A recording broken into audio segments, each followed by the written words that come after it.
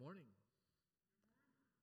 Our gospel passage that we will be hearing today comes from the Gospel of Matthew, and I will be reading from the NRSV Updated Edition. I'll be reading chapter 3, verses 13 to 17. Would we hear these words? Then Jesus came from Galilee to John at the Jordan to be baptized by him. John would have prevented him, saying, I need to be baptized by you, and do you come to me? But Jesus answered him, Let it be so now, for it is proper for us in this way to fulfill all righteousness. Then John consented. And when Jesus had been baptized, just as he came up from the water, suddenly the heavens were opened to him, and he saw God's Spirit descending like a dove and alighting on him. And a voice from the heavens said, This is my Son, the beloved, with whom I am well pleased. This is the word of the Lord. Thanks be to God. Would you bow and join me in prayer? Lord, would the words of my mouth and the meditation of all of our hearts be holy and pleasing to you. Amen. You know me as Aaron Everick, Associate Pastor of Student Ministries here at Huguenot Road Baptist Church. Back in high school, my days at Clearbrook High School in Friendswood, Texas, I was known as Yellow. I was known by this color moniker because my family name is Yelovich, Yelovich. You know me as Aaron Everick because when I got married to Lauren, we made a decision that we would combine our last names and choose a new name for us and our family. That is how you know me as Aaron Everick. So the name that I live by is Aaron David Yelovich Everick. As Yellow, I was known in the school hallways as the kicker for the varsity football team. To many of the teachers and coaches, I was not the first but third Yelovich brother to grace their classrooms. And I wasn't the only brother to have this name through school. This name tied me to my family, to my brothers. It was unique, and it stood out. It also cast me in the shadow of my brothers, and it placed real and sometimes imagined expectations upon me. Yellow wasn't the only nickname I had either. Some names were meant to tease me and get under my skin. Others were affectionate names from dear friends. I could spend the whole hour telling you of different names that I have been given and lived into over the years. And I wonder what new ones I will take on throughout the course of my life.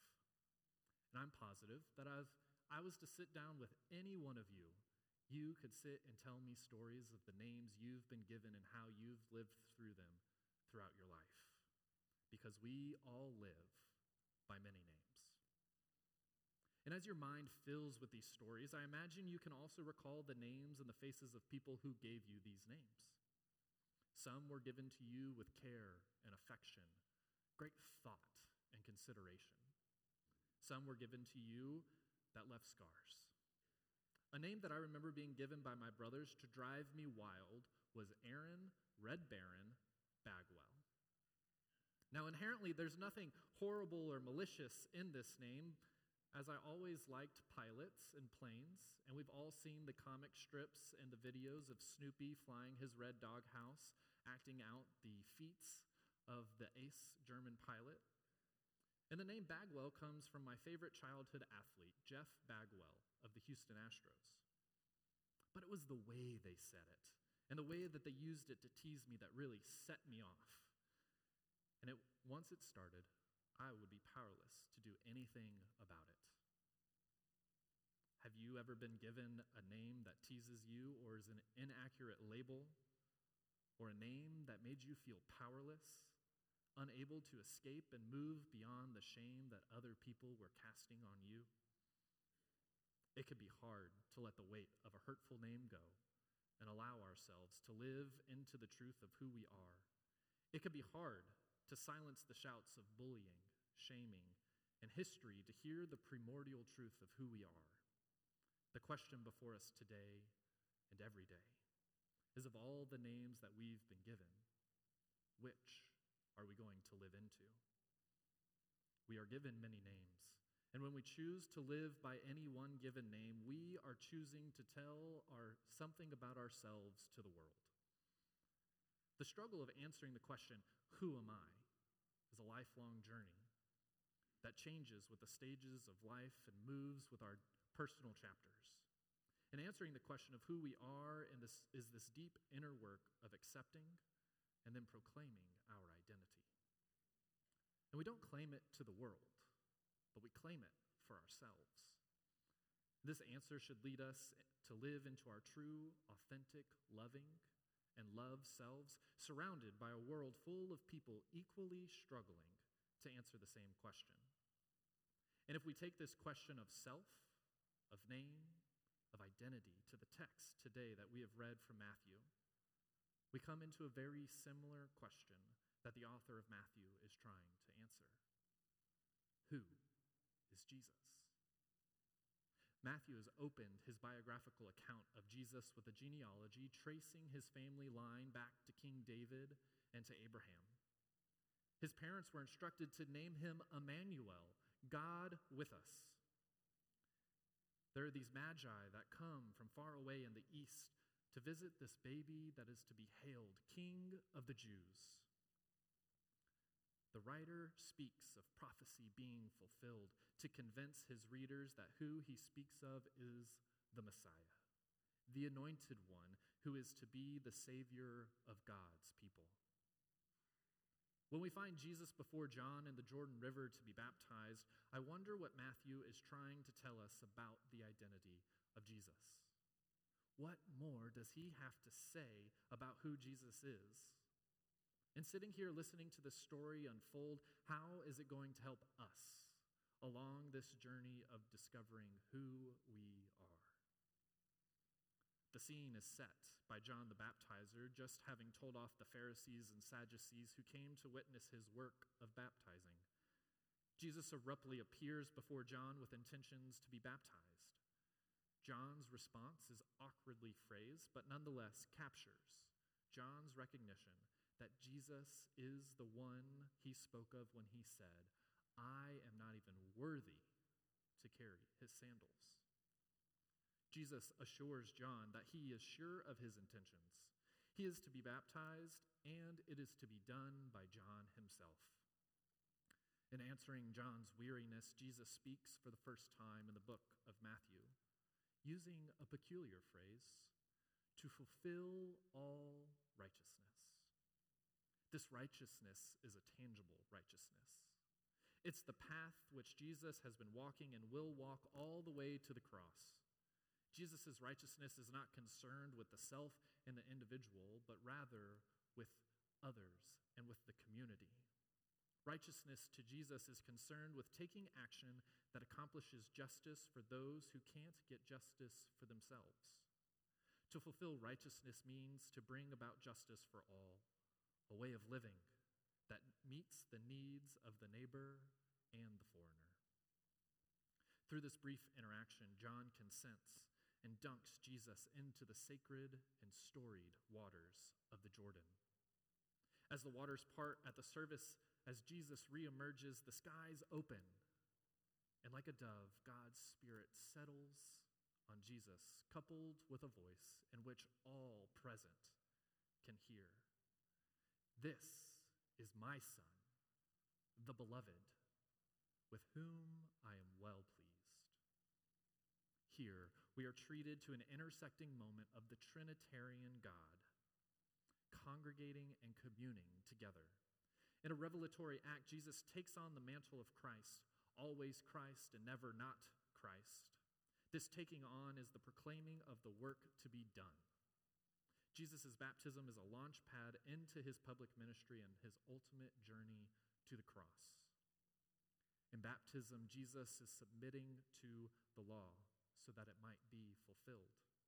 The end of the story tells of Jesus is submitting to death so that death itself might be defeated. Jesus, as God and human, takes the path of human. identifying himself with God's people and being baptized by water. In baptism, Jesus' identity as Messiah and the Christ is fully revealed so that he can begin the work of the Messiah and the Christ, the work of fulfilling righteousness, the work of bringing about the experience of justice for all, the work of revealing God to humanity and representing humanity before God. But without getting ahead of ourselves, it is vital to take note and appreciate what is happening now. In this moment in the water of the Jordan, what happens before any and all of this work is to take place? Before anything is accomplished, before anything is fulfilled, before Jesus is tempted and tried, before any works or teachings, before doing, the voice of God claims Jesus as child, a son, proclaims the love that is deeply held for him, and affirms that by being, God receives pleasure. What a paradigm-shifting consideration to take in, that before doing anything, God has affirmed the pleasure that Jesus brings. Beneath all the labels and titles and names, at the core of Jesus is the identity of being God's dearly loved Son. And when scorn, doubt, hatred, torture, disbelief, and the hurl of insults and abandonments come, the truth carries Jesus through when he knows what he must do. This is what is at the core of Jesus' identity. And the answer to who Jesus is the best answer to who am I. You too are God's child. God loves you, and you please God. And in fact, when we are baptized, this is what we are claiming to ourselves and to the witnesses of our baptism. I am a child of God, deeply beloved, who pleases the God who created me. And we are taking on a calling as versus a status. That calling is to join Jesus in fulfilling all righteousness, to bring equitable justice for all, to see God's kingdom here, now, among us, and forever. This is a calling to work from and through the truth of our names, the truth of our identity as beloved children of God.